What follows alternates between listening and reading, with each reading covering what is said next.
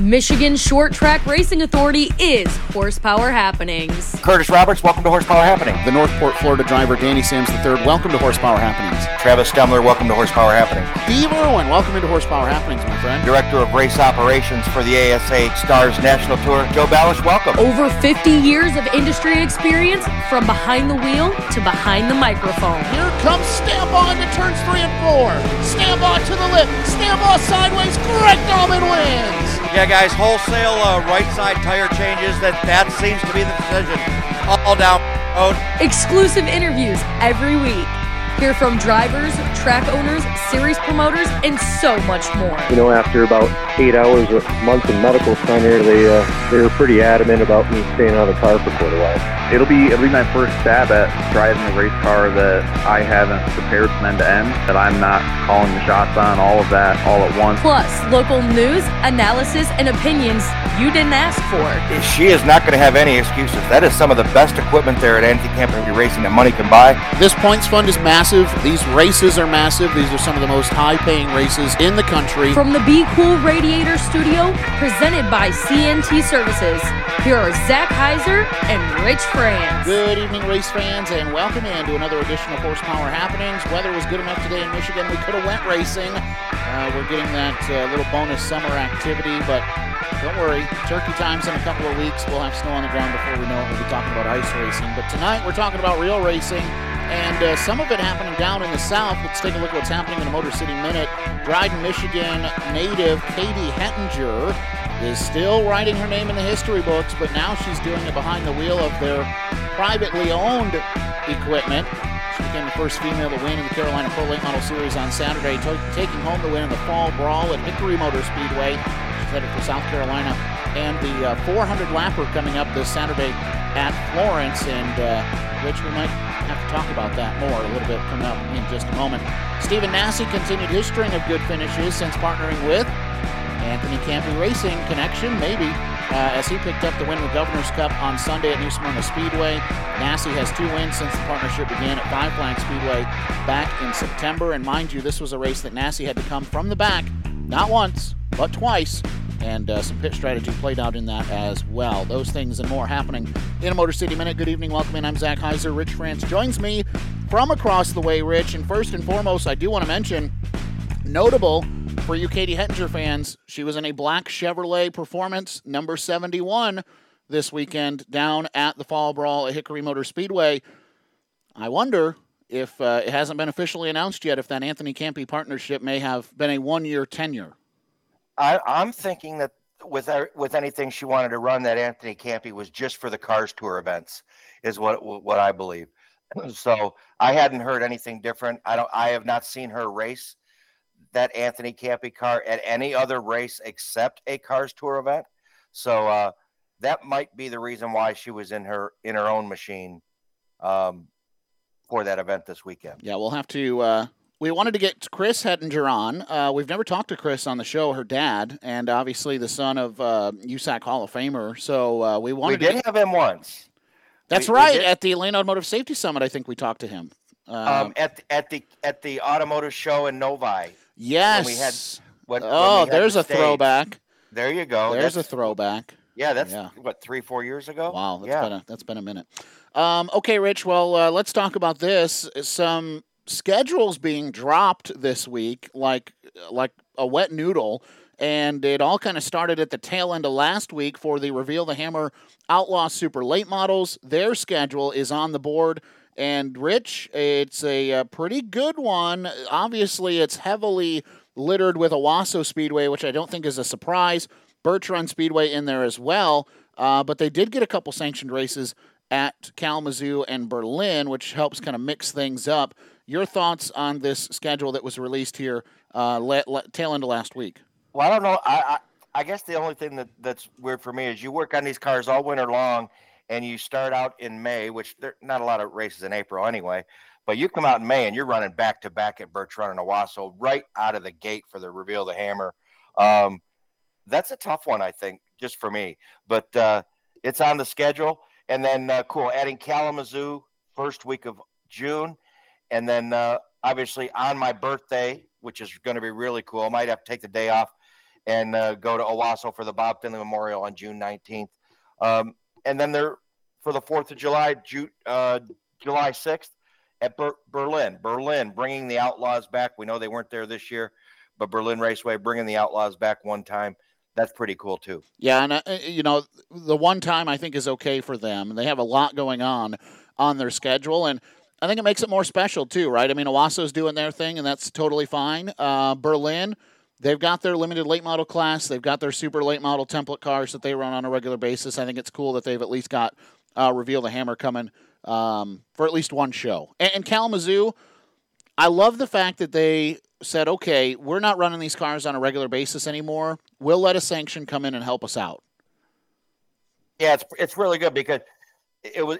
If you take those 2 tracks out, now you have a Birch Run Owasso Challenge Series. That's all you have. Right. You had to have more than that. That can't be a whole tour. Cannot be 2 racetracks. Because that, in my opinion, that's not growing anything. That's just going to 2 tracks and using updates there. So I think it's a good thing having Kalamazoo and Berlin on the schedule. You know who's flagrantly missing from the Reveal the Hammer schedule and has been since their inception is Flat Rock Speedway. And I'm intrigued by that just for the fact that they're the only place left that runs them on a weekly basis. Why would it be such a hard or bad thing to just bring them there for one time out of the year or something, just to get some of those guys to come from the other side of the state or vice versa and see what's going on at Flat Rock? Well, I mean, it started out back in the day.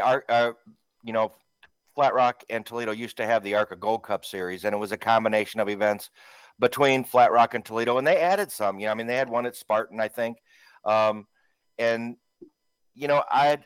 don't. It's a regular weekly division. They have some historic races, a couple of historic races that they call their own, and it's been their opinion is that obviously over the years they really don't want to share the Stan Yee Memorial 150 or the Joy Fair Memorial 100.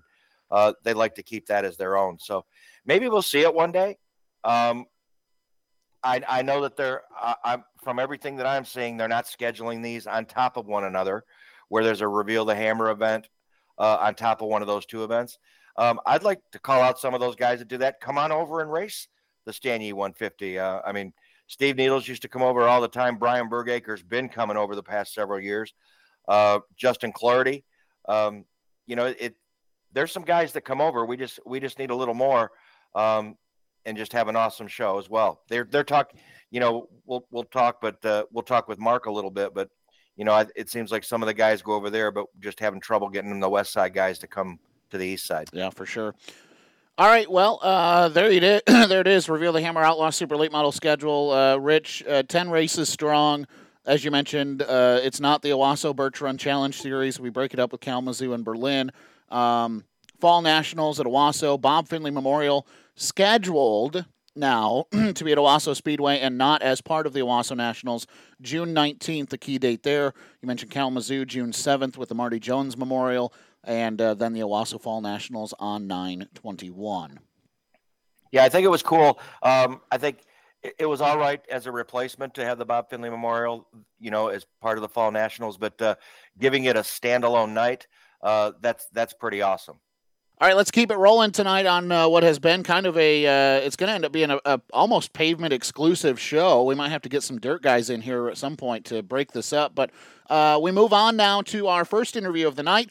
And he makes his home in Schoolcraft, Michigan. He has arguably 3 championships to hang his hat on in 2023. We'll talk about that and more coming up from Schoolcraft, Michigan, back on Horsepower Happenings for the second time this season. Mark Shook, welcome back, sir. Yeah, thank you, guys. Thanks for having me on. You get 2 in one season on Horsepower Happenings. That says something. You've done something. And, man, for Outlaw Super Late Model Racing here in 2023, I don't think that there were many people who were doing more than you were as far as being competitive and being in the running for some of the biggest races in the season. Just when you look back on 2023, do you remember it as being as dominant of a performance as I do when you were behind the wheel of that 14 car? There was definitely a few races, it was no doubt about it. It was the old 14 machine was definitely, right on the money, and it was dominant. But there was definitely, we had to work hard at it, and it was it was obviously thankful. It was a great season for us, and looking back, I just really, especially, like with Birch Run, I starting off the season like that. I mean, I just didn't think I was going to be able to. I've ran there twice before that, but to be able to start the season with a win, and that really kind of started off our season with a bang. It kind of gave us a lot of momentum to kind of just keep rolling and keep moving on with the season. 13 events are registered on the My Race Pass app, which is the easiest thing to look at when you're trying to look at statistical numbers. One time you finished outside of the top 10 in completed events here for 2023, and it was at Owasso Speedway in July. It took you until July to have a bad night. Prior to that, Owasso Speedway 7th was the worst that you had finished. That's why I say, do you remember it being as dominant as I remember it? Because 1st, 3rd, 7th, 2nd, then you've got the forgettable night at Owasso, July 15th. You finished 16th. Bounce right back at New Paris with the Summer Sizzler win. And again, there's other things in there probably that are missing off of the My Race Pass app. 3rd at Birch Run again. Kalamazoo, you get another win. Owasso Speedway runner-up, back on the podium at Birch Run. 5th at Owasso during the Finley Memorial Weekend, and 2nd to finish out the year at Springport, with other events mixed in there as well, giving you such a dominant, or really just a competitive season. Was there any moment where you looked at this and thought, we can't be beat, or were you able to stay humble through that? I was always pretty humble because, the guys we're racing are really tough. So, like Brian, he's a tough competitor. And, Phil, Andy, you get these guys, it's a tough, they're a tough battle. So, there's definitely a few times where, I felt I was, I don't like the, but I felt pretty dominant, but. Well, it's hard too, right? You don't want to be the cocky guy that says, yeah, damn right, we're the best car here. Good luck to everybody else. But, but sometimes, listen, Jerry Reed made a career off of songs like that. One of them is When You're Hot, You're Hot. And that's just straight facts. Yeah, no, I was. And there was a time I was really hot. And but at the same time, I understand, the bad comes with the good sometimes. So there's some bad things that happen, but luckily we, like you said, we're mechanically, the car always made it through the races. There was one time we had to pull off, we had an issue, but it was definitely, we had a season that, is, like I said, you're thankful for, because there's a lot of stupid things that can happen to you during your season, with obviously accidents, somebody driving into you, mechanical issues where you can't finish the race, doesn't run too hot. And our car never did that. It was always perfect. It just wanted to keep on trucking, and really just always depended on me to really finish the race and see where we're at the end. I got to go back to one race that Zach didn't list, because we were there, and I thought that the race was yours if you didn't have to go to the back and pit and drive all the way back through, and that's the Kalamazoo Clash. Brian had a good car that night, but you drove through the whole field without a lot of help. Is that one you'd like to have back? Oh yeah, absolutely. That was definitely a big stinger, but just knowing how good we were, I'm gonna be back. So it's like I didn't get it this year, and Brian's been digging. He's been waiting a long time for his first one. So obviously I deserve I guess a few heartbreakers before I get that big one, and I expect nothing less next year. So I expect to be where I was last year, and Kalamazoo is really been really good to me, and I really love that racetrack, and I don't care what anybody says, it's the raciest track around. So but I can't wait. And amongst the other racetracks too. I mean, I can't wait to obviously go back to Owasso and Bertrand, and obviously it looks like we're going to Berlin next year. So, it's gonna be exciting for next year. Can't wait. You talk about Kalamazoo and that kind of tough break that you had there. I was, Rich, you and I were sitting there together watching this race where Mark has this problem, and he kind of gets tied up in this little incident coming off of turn 2. And I can't remember which one of us said to the other one, he's not out of this race yet. As good as that race car was, he's not out of it. And I know we talked to you about this. I think it was back in the spring when we had you on the first time. But how much of what you do inside that race car did you have to really sit yourself back, kind of third person it for a second and say, all right, Mark, calm down, because you still got a badass race car and a lot of time left to try to get back through the field?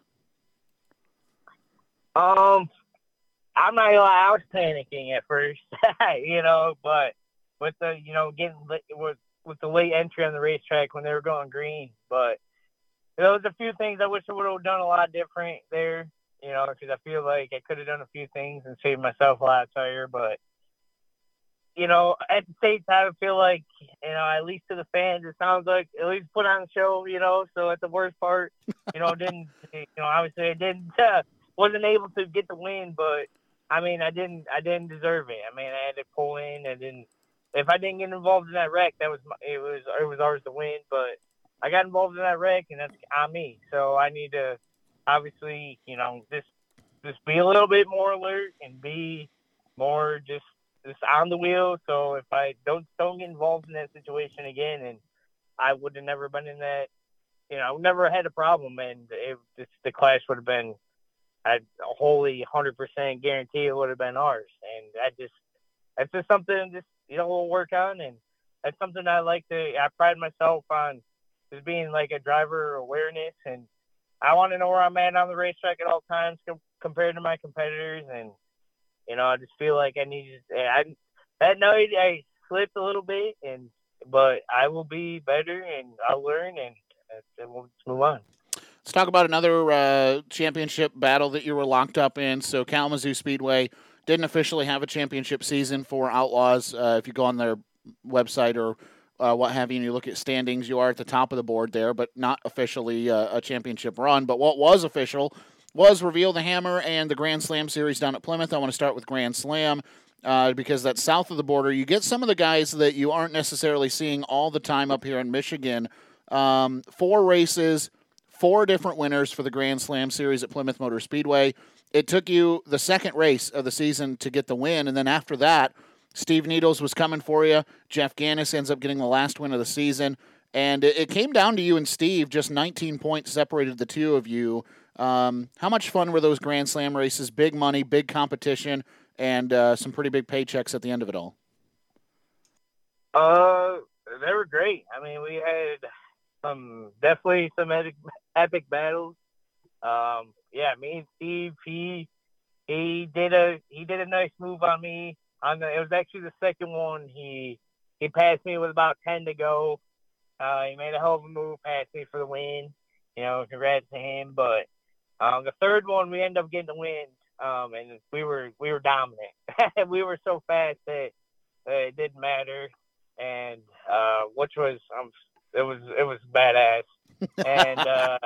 And then the fourth one, we were fast as hell again, and we got into a race. I guess a supposed racing deal. And this is the off season. This is no time to bite your tongue. yeah, I know. I like to be, I guess, somewhat politically correct, but I just don't. It was a racing deal, I guess. I'm not really sure, but there was $20,000 on the line. Yeah. So it was there was things that I really disagree on that happened, and I'm still I believe what I still believe then, and but either way, I'm moved on. So it is what it is, and to that particular person and team, I'm just gonna. It is what it is. So I'm just gonna consider you, the next time that there might be a little bit of payback at some point. I don't know.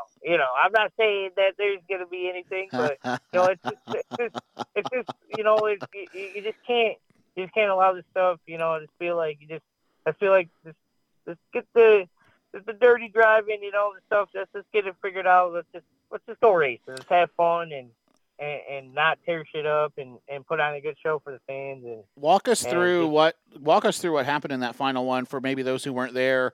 I'm sure there's video of it somewhere on social media that you can go back and watch it. But just from the driver's seat, right? I mean, you guys know whether it's with mirrors or whether it's with radio communication that somebody's coming, maybe that they are a little bit better than you or that they're, doing this part of the corner better. Just walk me through step by step what's leading up to what eventually happened. And you've done a good job of excluding names and car numbers, and you can keep doing that if you'd like. But just the series of events that unfolded. Well, I mean, it was just good, hard racing. There's no doubt about it. I'm not, but, we were just racing real hard. And, obviously he thought that apparently, he needed more track than what he had. And I was there, and he just pretty much just wiped out my nose piece. And it was definitely, it just sucked, man. It's like, it could have been avoided. We could have had a hell of a ending of the race because it was getting down to the point. It was just disappointing because I thought we were obviously better than that. So, but it is what it is. Like I said, I'm over it. I don't care. And I'm on the 2024 at this point. That stuff's, you can't just dwell on that stuff. That doesn't get you any better. So, we don't care. We're just gonna race and have fun and just race people how we get raced. I guess that's where I'm at. And I like to race with everybody with respect. And I feel like I'm really good at not running into people. I don't like doing that because that tears up my race car. I don't like getting scratches on my car. So I like to keep it really clean, and I pride myself on driving around people clean and not driving into them. So, that's what I work on. That's my craft. I feel like, that's what puts on a good show. Somebody that can drive through the field without driving through somebody. And Mark, it's a little different. I mean, I'm sure a lot of people know this. It's not just regular short track racing in an Outlaw. Those cars are not built for any contact whatsoever, right? I mean, you make contact with your nose, you're going to put yourself out probably. Yeah, exactly. You don't, some of these guys think that they're battering rams, and they ain't street stock, fellas. These things are not battering rams. They're aero dependent, and you cannot screw it up. And if you do, your day's done. And that's what I'm saying. Like, it's like we just need to get better as drivers. Just come on, let's. When somebody's there, just I get it. It's getting towards the end of the race, but hold it together. Let's duke it out when it's the last lap or something. But it's like I don't know. I just feel like there's things that could have prevented it, and whatever, it is what it is. Like I said, I'm over it, but yeah, exactly. They're not battering rams. They're meant to be the way they are, and you don't really want to screw up that nose piece. Let's talk about this Outlaw Super Late Model class in general, Mark, because as well as I do, it wasn't long ago where we were wondering where it was going, where this class was going. There weren't a lot of big races out there. It seemed like they were hanging on. The car counts were really low. And now in the last couple of years, I don't know that there's a schedule paying less than, big 4 or 5 figures on your schedule. Oh yeah, no, it's crazy how it changed in, just a matter of a couple of years, which is awesome. It's a matter. I mean, a lot of credit obviously goes to like Rex Wheeler, those guys that are awesome, man, putting on the shows that they're putting on and willing to do and step out for these Outlaw guys is awesome. So it's great to see somebody actually in this day and age want to put money into a racetrack, want to repave, want to do the things that he wants to do and make that place into, somewhat of a, just a stadium or, that's going to be cool, so credit to him. A lot of it goes to him, so it's great. So it kind of with Rex doing that I feel like as drivers, these promoters have a little bit of they got to do something because they got to do, this guy's doing this. So we got to try to battle. So it's kind of cool, maybe these guys have a little bit of something. So we go these other tracks, and it's going to be competitive pay, competitive, this and that. And that's what I feel like, starts to, a lot of people may think a little bit different, but I feel like, having somebody that wants to do that really puts a competitive edge to these other promoters that want to do other things and get their tracks better, to compete with what they got going on. Well, that brings us to the Reveal the Hammer series. That's kind of the last one that we haven't talked about. Rich Mercereau, and obviously, I think that when you look, like Rich said, at the Outlaw series in the Outlaw division, Reveal the Hammer has kind of helped tie everything together. You gave a lot of credit to Rex, and I think he deserves a lot of it for what he did with his kind of challenge series and bringing the Chad Finley Memorial to that place, which Mother Nature helped make that happen. But since Reveal has come around, right, we've kind of had this mini tour, and it's really helped racetracks not step on each other's toes with these race cars and the limited availability that we have of them.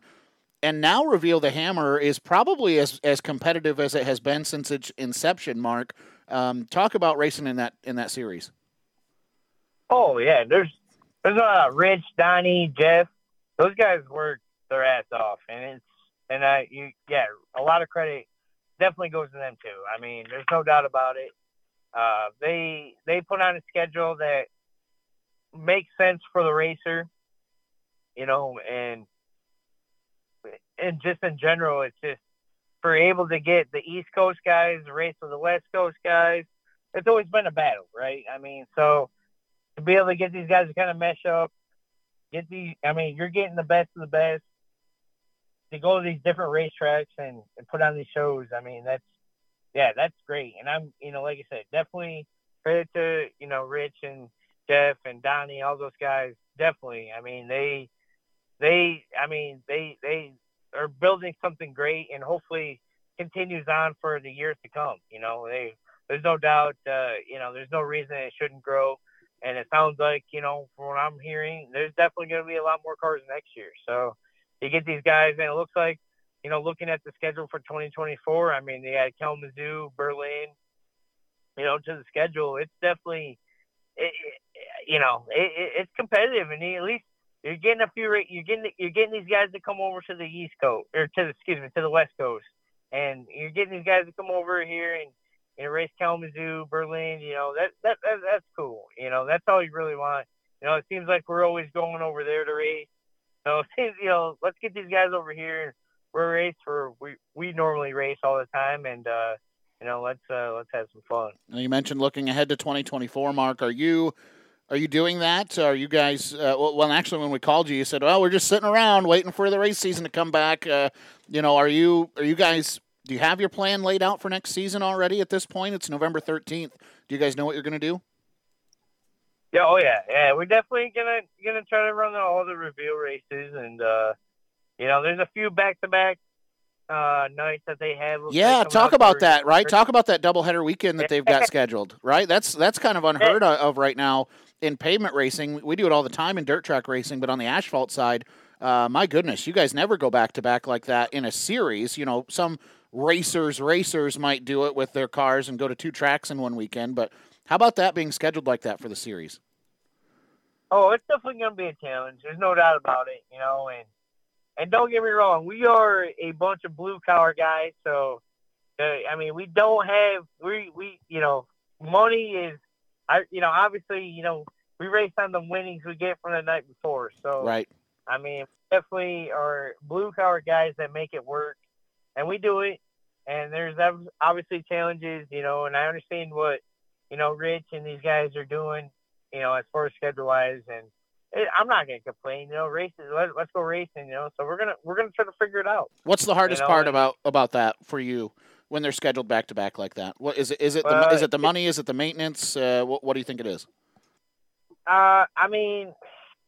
It's kind of, it's not really, the money, we just got, it's the travel distance, I guess, would be the biggest thing. I got to go back and forth. I could stay, but we'd have to, make sure that's as long as you make it, through the night before. And there's definitely a lot of things that, can take effect. If you have 2 cars, it makes it a little bit easier. Right now we only got 1, but we're definitely working on that. So it just really just depends, and I'm obviously excited for the challenge, so it's not anything we're not going to back down from. So I just hope that all these guys just want to continue to run, and we just get a good series, build a big series for them, because these guys deserve it. We really want to make something of it, and they're trying to do what we can and to expose the outlaw late models, and because they're really, let's be honest, they're the baddest class in the nation. So I don't care about template late models and all that stuff. I don't care about that stuff. Everybody sees it for the birds.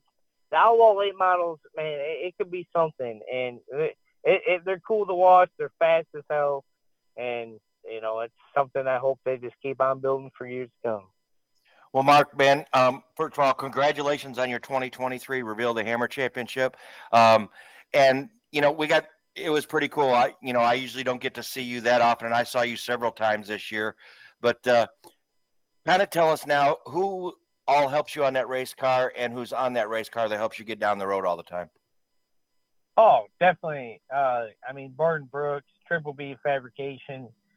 He's the guy that pulls all the strings. So without him, I don't know, I'm not Mark Shook. So he's a badass, and he's obviously, that's the chassis I run. He's building his own chassis now, so that's like something that I feel like is huge, and I hope he can continue to help him grow his business, and it's something that a lot of guys should look forward to. But as Zach Moon, he helps Bart in the shop, so he helps me on the race car all the time, and he's definitely, without him, comes to the racetrack, does whatever you need.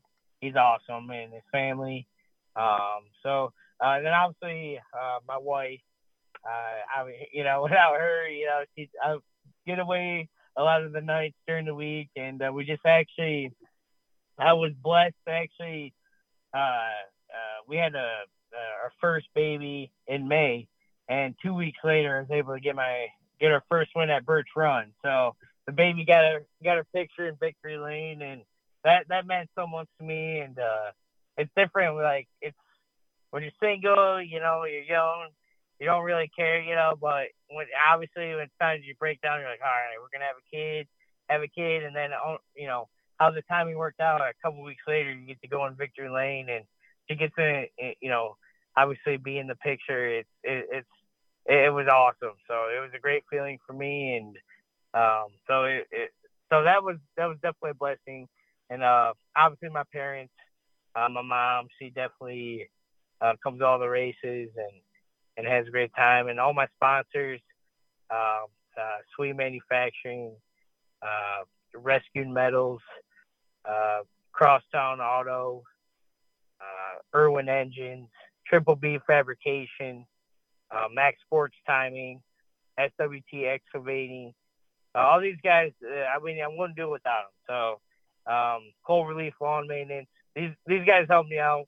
I missed a few, but they definitely, without these guys, I wouldn't have it. So, you got to have the sponsors and the partnerships to be able to do what we do, especially at my level.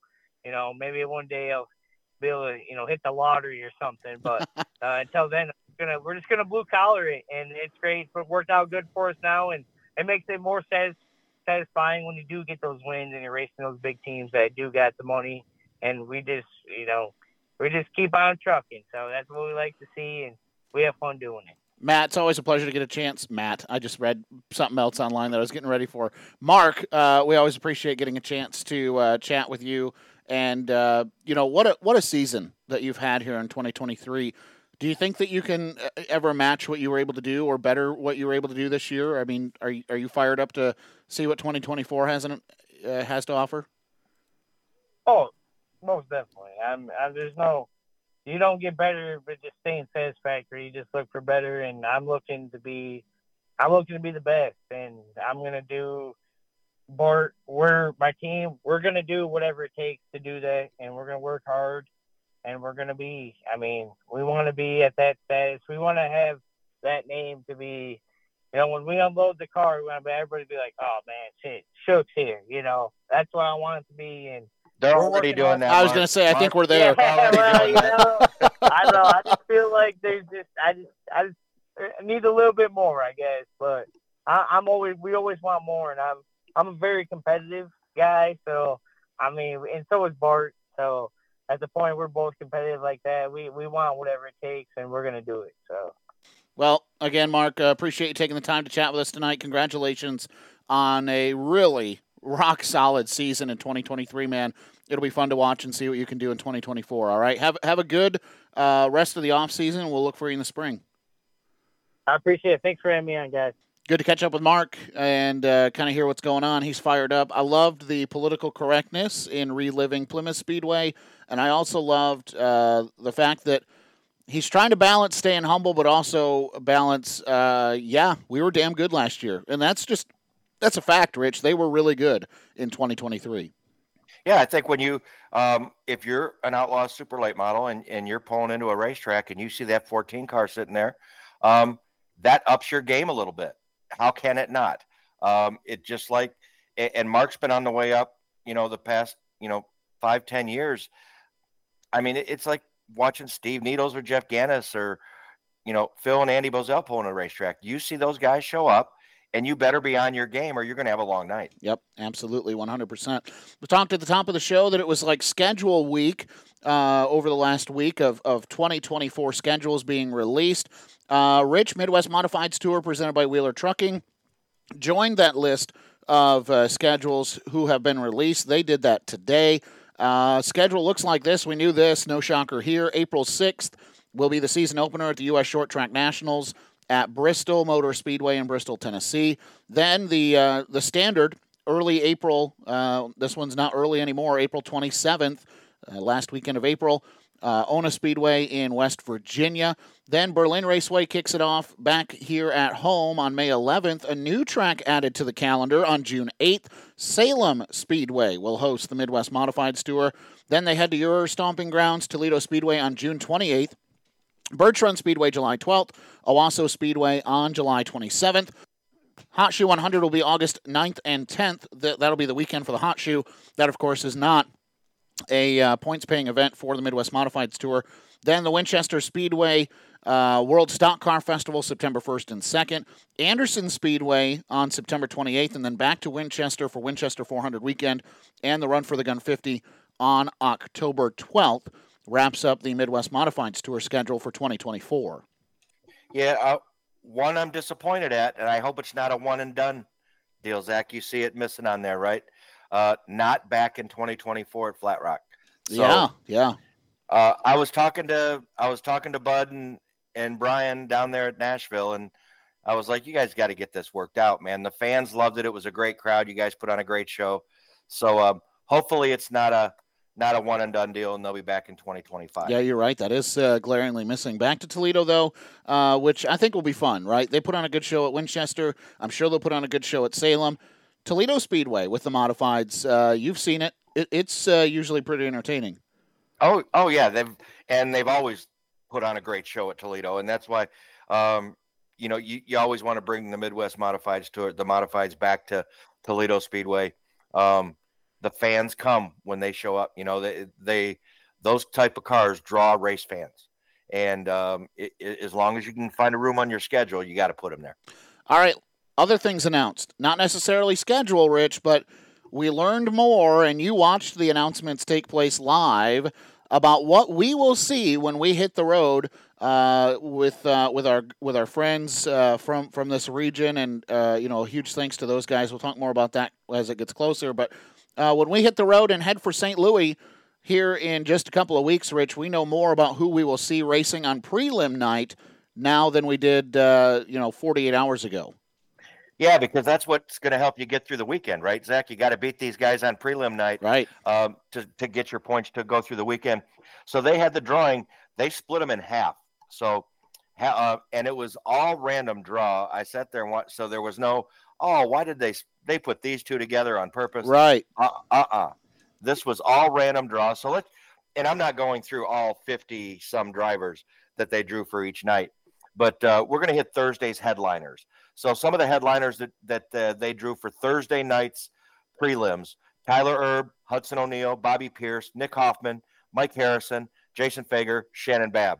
Pretty solid guys, right? That's pretty good top of the list. Yeah.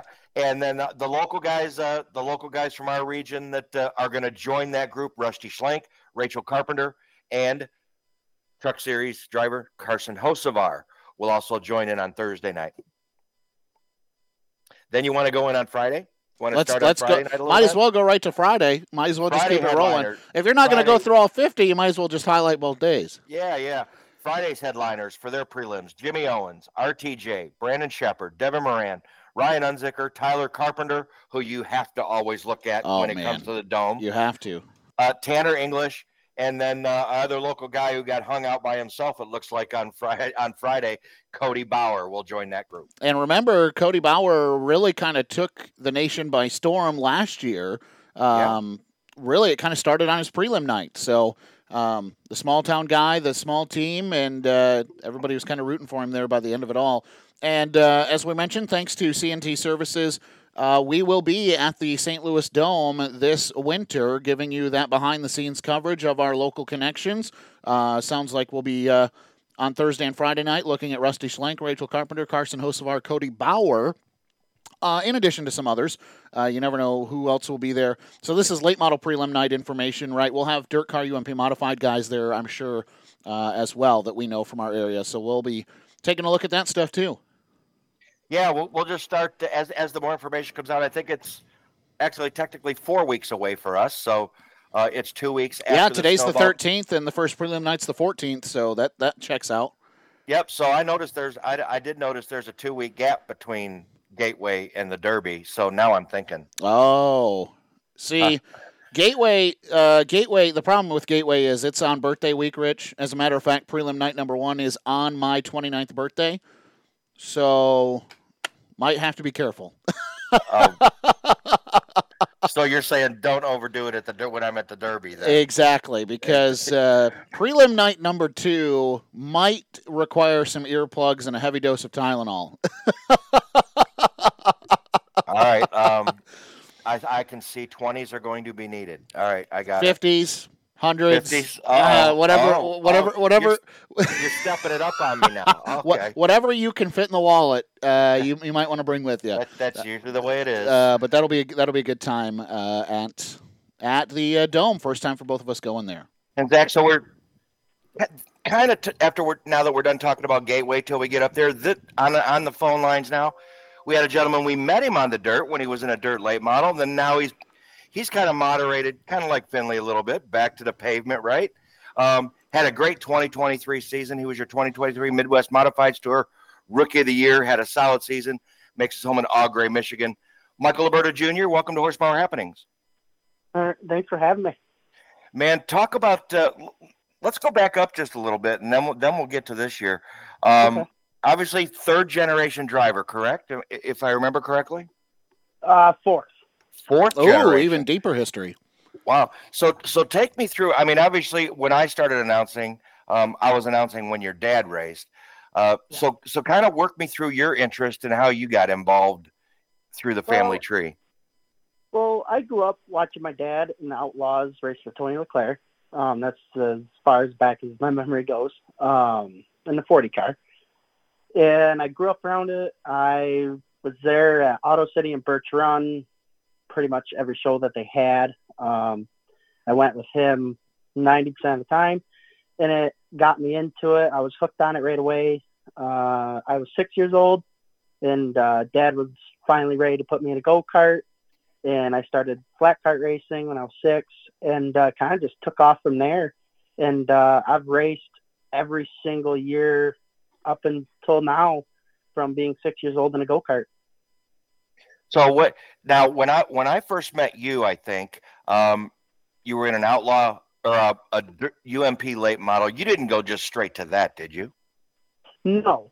So I raced a flat kart up until I was 11, and then we felt like it was time to make a switch, and we went up to a lightning sprint, 1,000 cc motorcycle motor mini sprint, and I raced that up at Merritt, and ran a couple little tracks, Crystal and Cherry, when our little group that we ran with ran it. And then near the end of that, the next year, and I was 13, we ran Fairbury and Waynesfield Raceway Park. We raced a couple different tracks down in Illinois and Indiana, Ohio, and had good success. Then after that, I turned 14, and we got into a dirt late model. And so the progression for me, I was introduced to the Luberta family, much like Rich was, of being dirt track drivers, and really as recently as a couple of years ago, still having quite a bit of success on the dirt in the modified division, and you guys were still playing around with the late model for quite some time. How does this progression happen for you guys to kind of refocus and be more, I'm going to say it primarily, if not completely now, a pavement program? How does that happen over the last few years? Well, we started out on the dirt because it was just something new. We wanted to do something different. And but I always grew up watching my dad on asphalt and my grandpa on asphalt. And we got to struggling a little bit, but we were doing good with what we had. And it just takes so much money and so much work on these dirt late models and the newer dirt cars. There's so much going on with them. It's really complicated. Then one thing I found out, power washing sucks. Not a fan. I like having a clean, good-looking race car all the time. Yeah. We really try and pride ourselves on having really nice-looking race cars. And it just kind of clicked for me where my heart wasn't into the dirt anymore. I had my fun, and then had success in every division that I raced on dirt for what we had. And I finally felt like it was time that I wanted to go back to my roots where I grew up racing on the concrete. And we did that. And tell you the truth, that I've never been happier racing. I've had so much fun on the asphalt, and I'm really happy I made that switch. Michael, I don't know if Zach was there or not, but I swear to, I don't know why, I'm 60 years old, so my memory, you won a UMP late model feature at Merritt, didn't you? Correct, I did. I was there that night. I remember. I didn't think I was going crazy. Yep. That was my second win. My second year in a dirt late model, my white and green late model. I won my first late model race at Tri-City, and then the next year we had got a new car, the blue and green one, and that was a newer black diamond car, and I won my first late model race at Merritt with it. I have 2 dirt late model winners.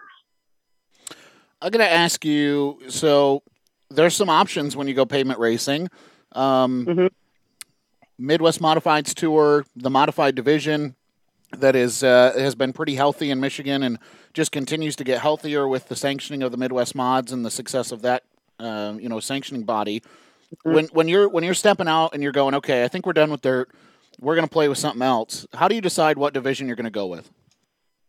Well, with my grandpa there already having 2 modifieds, the car was sitting there and he wasn't using it. And like you said, the growth of the modified class and the tour and everything that's going on, the car counts for mods are great. And I felt like it was a good opportunity to jump into a car that we're going to have good numbers and a lot of good, tough, competitive races to go against week in and week out.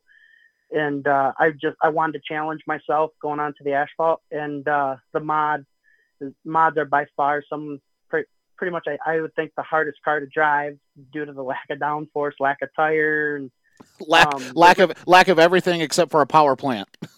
Correct. Yeah. And I felt like with Grandpa already having a mod over there, I just went over and asked him if I made the switch to asphalt, would he let me use the car and we'd be able to get started. And he said, absolutely. And after that, I talked to Dad. We made the decision to go asphalt. We sold out everything that we had. I want to pause right there.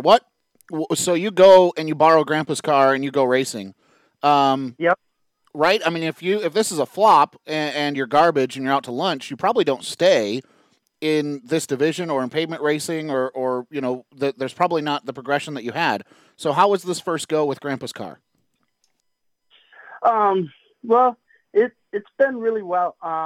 Like the previous year before, I raced one race in the mod at Whittemore, and I ended up, I don't know, I think I ran like 8th or 9th or something that night, but I really felt like it was something I could take on, and I'm not much for being at the back or whatever.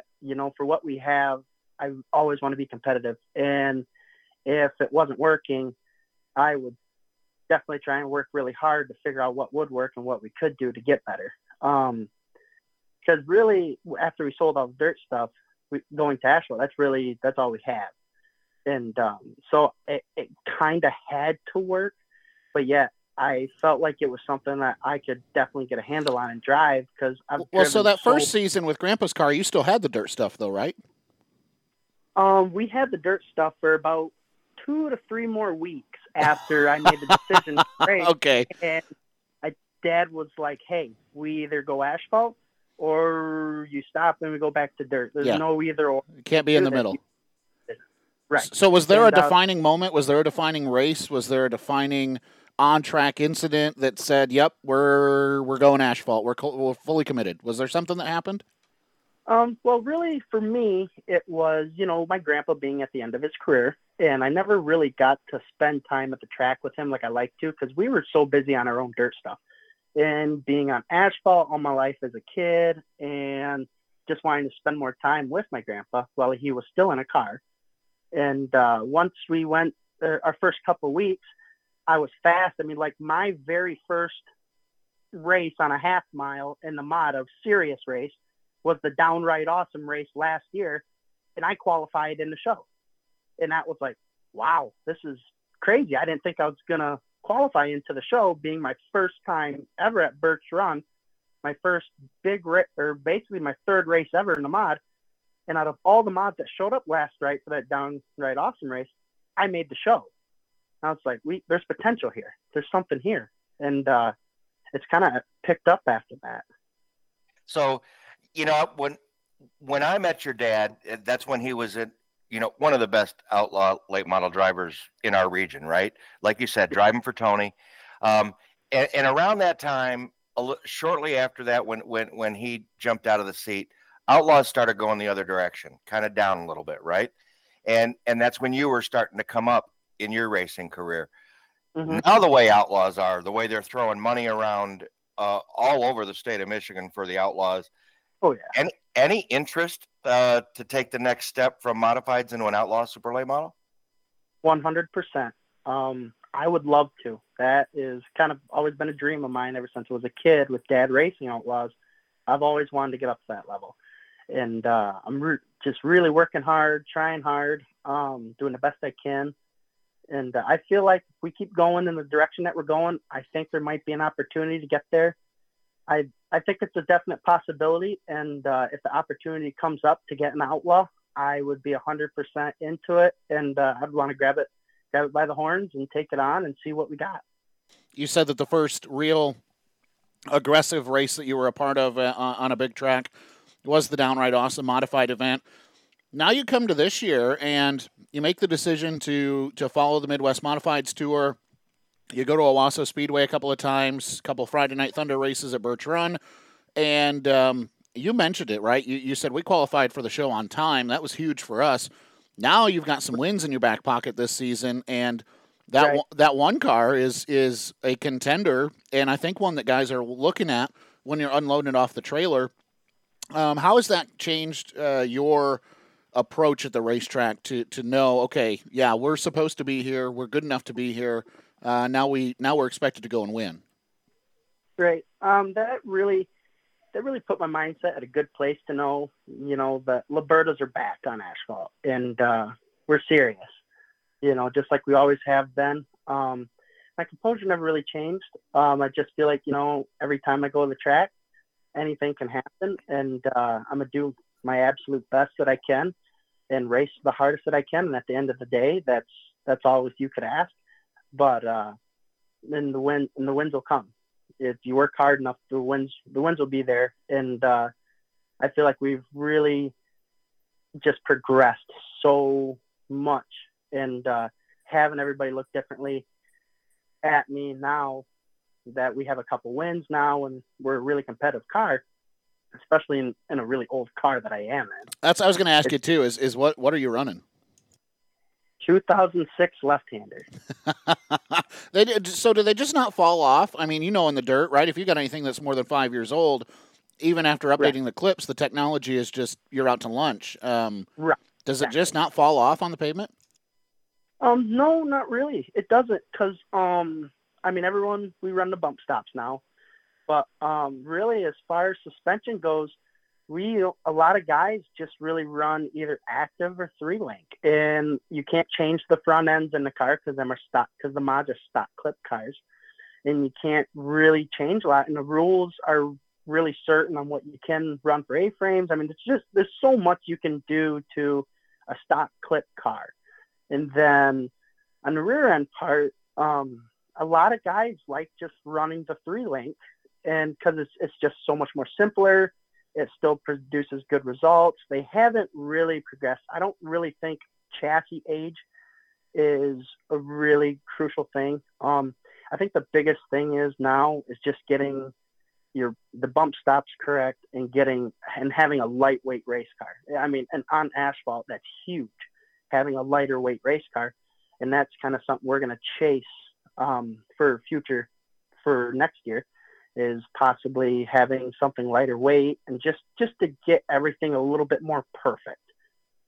All right, let's talk about this progression for you in this modified 2022 on results that are available on My Race Pass. Your best career finish in 2022 was a third-place finish, podium, and there wasn't a lot of them. I think you had 3 top 5 finishes in 2022, according to events that are available on My Race Pass. In 2023, the first available event on My Race Pass is Friday, June 9th at Birch Run Speedway and Event Center, and you knock it down with a win during the Friday Night Thunder Series. What a way to start the season, huh? Oh, absolutely. That was really big. We went to testing, I think, a week before, or 2 weeks before, and we unloaded. We had something a little bit different in the car that we wanted to try, and we took off. And even on last year's tires, we took off. We're in the 2s and the 3s, and I was like, "Holy crap! Like, this is something different. This is really good." Like I knew we had a really, really good race car, and I knew as long as we just kind of hit it on the hammer, it just hit the nail with the hammer opening night, I knew we could be competitive and have a good shot. And we unloaded, qualified on the pole with a low 1, the best time I ever went. And then to work my way up from 10th and drive to the field, and just to show, we had the fastest car on the grounds that night, was a phenomenal feeling. It was better than anything I could have asked for. Well, let's go a little bit further. Second place when you returned to Birch Run Speedway, in 8th place finish at Owasso. Owasso was kind of I don't want to say it was a struggle for you, but when you're unloading at Owasso Speedway, man, that you're unloading weekly against some of the best in the business right now. Oh, absolutely. You got so many, especially with that new asphalt on the track and what Rex is doing to Owasso. He's drawing the best cars every week there. And the new surface is all tricky to figure out. And we really did struggle there. And in the beginning, it was just a real struggle to kind of figure out, to get the balance on the car right for that place. Because basically, to me, it's like the track isn't anything like the old Owasso used to be. I mean, it completely flipped to something different. And I was just trying to relearn it. And we only put in a couple shows there because we were so busy with the tour or running this or doing that. We just got really busy, and I didn't have a lot of spare time to get down on a Saturday night to Owasso. But I felt like at the end of the year there for the Bob Finley Memorial, we got decent, and I was able to hold on to third. But I had an up-front race car. I finally got it to where I thought the car was good and I was comfortable, because the previous races there, the car just didn't feel right to me. Michael, I want to go a different direction. You've raced against a lot of talented drivers in our region Mhm. in your first couple of years, Yeah. and you've covered a lot of racetracks. But take me to Winchester for the first time. I love hearing everybody's opinion about Winchester the first time they get there. Oh boy. It was something different. I mean, I've like I said, Rich, I've been in dirt late models, I've been in a lot of dirt classes. I've raced a lot.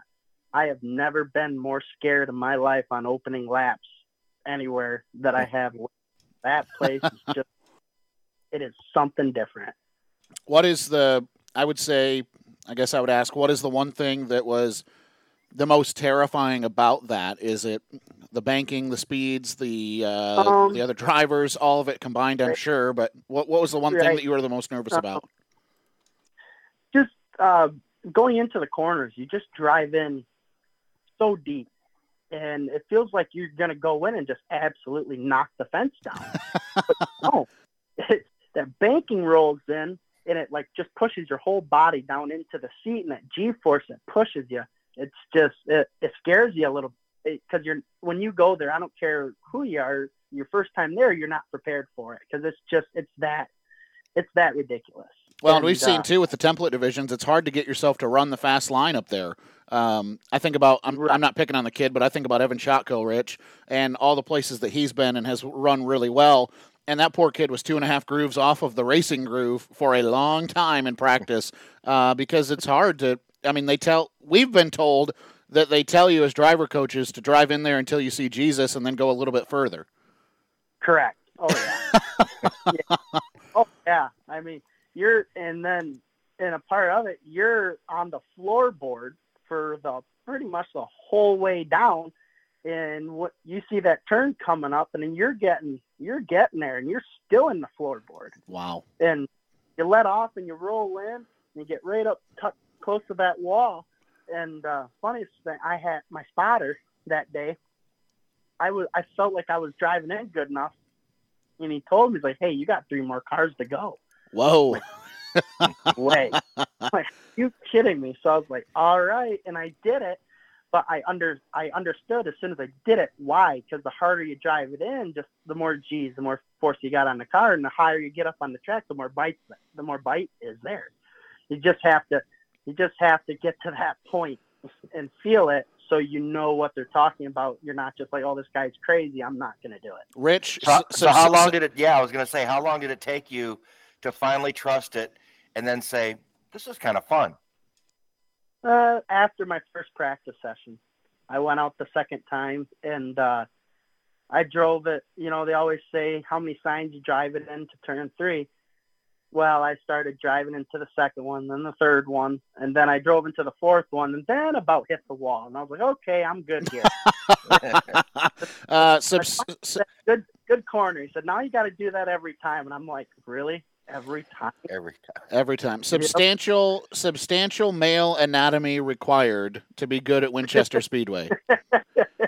Yeah, it sure does. It's something different. All right, so now you've got the Rookie of the Year honors. Talk about running with the Midwest Modifieds Tour a little bit. Their schedule in 2023 was not, I mean, it was pretty diverse, right? The first race you're able to get in, Berlin Raceway, then Jennerstown, Flat Rock. What a race that was. It had all the drama that we needed. Toledo, Owasso, Birch Run, Anderson, and then, of course, the Hot Shoe 100, which was a not officially a sanctioned event. Winchester Speedway back-to-back to close out the 2023 season. You guys commit to that. You end up in the top 5 in points, which is good enough for Rookie of the Year honors. Just kind of go through your season. And, I mean, it's one thing to run a division that you're quote-unquote new to at a home track, but it's a whole nother thing to load up and hit the road with a bunch of guys and do it as part of a tour. So how was that for you? It was a really good experience. We kind of had an open mind on the tour. We weren't 100% sure. In the opening race at Berlin, and we were going to go down. Actually, they had Ona first, but that ended up raining out 2 times, but we were going to go down to Ona. We kind of decided, just keep an open mind. You know, if we're fast, we'll keep running the tour and see what we can do. And we wanted to chase some Rookie of the Year points if we were good in the first couple of races or so. So went to Berlin, qualified 9th or 10th, I think, and we ended up running 8th in that show. And I was right behind Brian Nestor and Dennis Kraft, which is really good company for my first race, especially my first race on Berlin on the asphalt. And I was like, man, okay, we got potential here. And then we went to Jennerstown, and I had a really good car. I just made a driver error. That was my fault, and didn't have a great result. But I knew we were fast enough to keep up with these guys. We had the equipment, and I had enough as a driver, I think, to stick with the tour and be competitive and run as a top contender. And that's kind of how it went for us all season. It went good. Then especially going to Birch Run, finishing second to Trevor Berry. That was great. I wanted that one really bad, but it was really good. Then went to Wasso. It managed to pick off a top 10 and just picking off nice shows. And then Flat Rock. I loved Flat Rock. That was one of the funnest tracks I think I've ever raced. And I really enjoyed it. It was just the tour, just the diverse races that we had throughout the year was great, because we go from big track to small track, big track, small track, and just throwing different things at a driver, and really getting the true ability out of a driver to adapt to a racetrack and get their car right for that track and make the best result was really nice. It was really a challenge, but I liked taking on a challenge, and it was definitely worth running the tour. It was great. Is there a race on that schedule where you look back and go, we probably should have won? Birch Run for sure. My car wasn't exactly perfect. I just got very lucky starting on the pole, drawing the one, and I had second fast time, and I was like, man, we got a really good shot at this. And we took off, and I can't remember how many laps I led, but we were good. And Dad was telling me on the radio, Trevor Berry's coming. I was like, oh, man. Last thing we want to hear. Last thing you ever want to hear in a modified. Yeah, especially at Birch Run. That's the last. Anywhere, Michael, anywhere. Yeah. Oh, absolutely. And I drove my butt off just trying to keep the lead, and I was burning up my stuff. I was just trying to stay there. Do you think that you by trying to do that cost yourself the win, or was he coming? Was he coming regardless? I mean, when Dad says, "Okay, he's coming," do you drive too hard and totally throw away any shot you had? No. Our car wasn't perfect from the beginning of the race, whether I would have drove it hard or not. We were tight, and I couldn't get through the center, and Trevor could just get through the center of the corner so much better than I could. And then when he got there, I raced him hard, and I still had quite a bit left in the car. The right rear was still there. Like, I drove it hard, but I didn't blow the right rear off it completely. I was just trying to push the car harder to just see what I had. And when he got next to me and drove and got around me, I'm like, well, there isn't really, I can't push this car any harder, or else we're going to be higher. And so I just managed and just made sure I just kept good pace and kept going, and ended up collecting a second place. And especially, I'm glad the laps ran down because David McManus is right behind me too, and that's another name I don't want to hear right behind me. But yeah, I think if we could have had our car just get through the center like it was the night I won at Birch Run, the Thunder Series show, I think if my car would have been that, I think I could have definitely had a really good chance at getting that one for sure. And I think there's one or two little things that I think we could have done, and I could have walked away winning that race. But, shoulda, coulda, woulda. I was still proud, super proud to have a second place run at that time. I was still very happy to have a good second place run. I got to ask you, with all the racetracks you've tried, we talked about Winchester. Zach and I were down at the All-American 400 and was there for the press conference, Midwest Modifieds Tour in April at Bristol. Are you going to put that on your schedule? We're kind of open-minded. We're not too sure right now. Come on. Yeah. You just asked him if he was going to get an Outlaw car, so, I mean, maybe that's why they're open-minded. Yeah, we'll see. We're not really getting into it too harsh yet, as up north, you know, us deer hunters, we got to do a little bit of our deer hunting first, and then we'll get to it. But we're thinking about it. We'll see. I'm not completely sold on any race yet, but I haven't thought about my schedule yet. I haven't really put a ton of thought into it. Does Bristol interest you? Yes, it does. I do have interest in going. If you can run the high banks at Winchester, I think you can run the high banks at Bristol, Tennessee. So that's. I think it's a lot smoother too. You're exactly right. Rich and I were talking about that last week. I think it may have been a part of the show or it was off the show about, you know, is Bristol. Because you talk about the stock front suspension on these modifieds, and then you talk about going to Winchester and breaking ball joints and spindles, and then boom, you got a tore up race car, a totaled race car. Is it would it be more? Would it be worse or better to go to Bristol? And I think that we decided, well, probably it'd be a little bit better to go to Bristol. It probably wouldn't be as hard on equipment. Right. Yeah. Because I don't know. As far as banking wise, yeah, I think it'd be about the same, a little less, just because it's smoother, doesn't have as much bumps in it. But I mean, you're still hauling mail anyways. I mean, any sort of speed like Winchester, Bristol, or even, you know, you go to Toledo or Jennerstown, any of the big half miles like that. Well, all of them. And you know what else is on the 2024 Midwest Modifieds Tour schedule? We talked about this earlier in the show. Yep. Salem Speedway. Yeah. I mean, there's another one, right? Toledo. Yeah. And I just watched, I'd never heard of Salem before, and then I just pulled up a video, and I seen it's like almost like Winchester, you're on the high side up against the wall is what it looked like. I was like, holy crap, another one. And thank God they put a little bit of fresh asphalt down on Salem, because that place was, you'd have felt like you were back at Merritt on a bad night. Oh no. That wouldn't be no good. Michael, thanks for coming on tonight, man. Congratulations on your Rookie of the Year for the Midwest Modifieds Tour in 2023.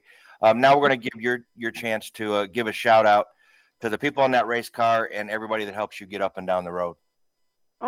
Yeah, I'd like to thank, first of all, my grandpa and dad. They worked tremendously hard to give me good equipment and just the best that we have. And working hard every week in, week out on the car. I couldn't have any better of a mentor than my dad and my grandpa. And my sponsors, Stein Seed, Performance Engineering Racing Engines, Wendling Sheet Metal, Eastwind Spray Foam, and Saginaw Welding Supply, Outdoor Adventures RV Resorts, and all my family, my entire family. They all support me, and we all like to have a good time on a Friday, Saturday night at the racetrack, and I couldn't be more thankful. Michael, man, we appreciate you making time. And the last thing I wanted to bring up to you was there's got to be a reason that car looks very much like the Honolulu Blue. You got your Rookie of the Year taken care of, so now we'll just wait for our Lions to get the rest of it handled. Does that sound like a plan? Oh, absolutely. That sounds great. Michael, man, thank you so much for coming on the show. We appreciate it. All right. Thanks for having me, guys.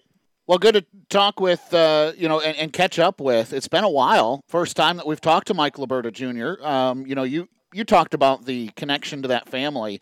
4 generations strong now of racing in our area.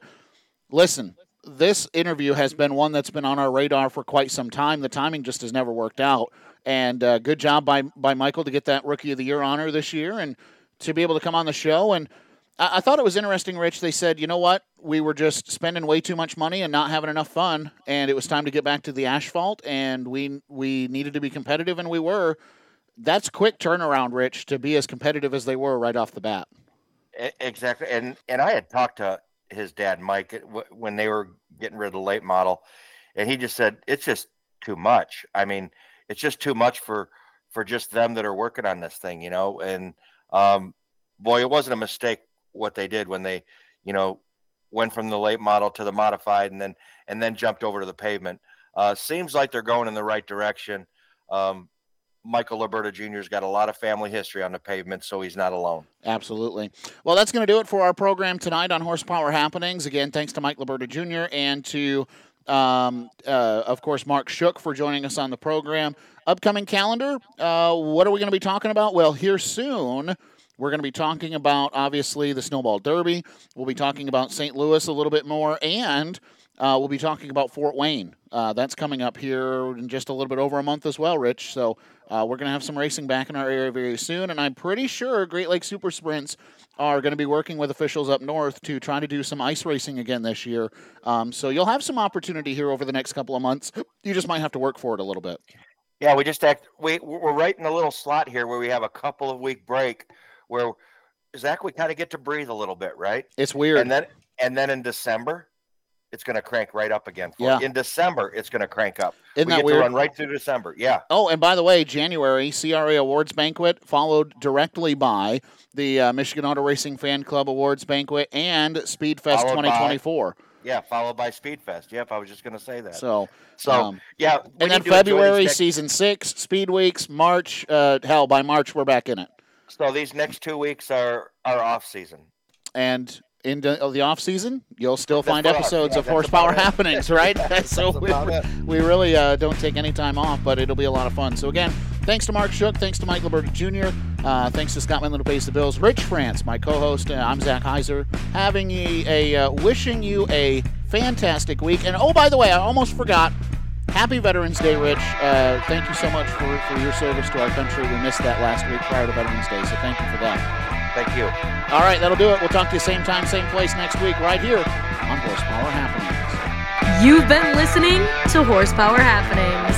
The views and opinions expressed in tonight's show may not directly reflect that of Horsepower Happenings. The contents of this program may not be reproduced, retransmitted, or disseminated without the express written consent of Horsepower Happenings. Follow Horsepower Happenings on Facebook, Instagram, Spotify, and iTunes to keep up on what's happening.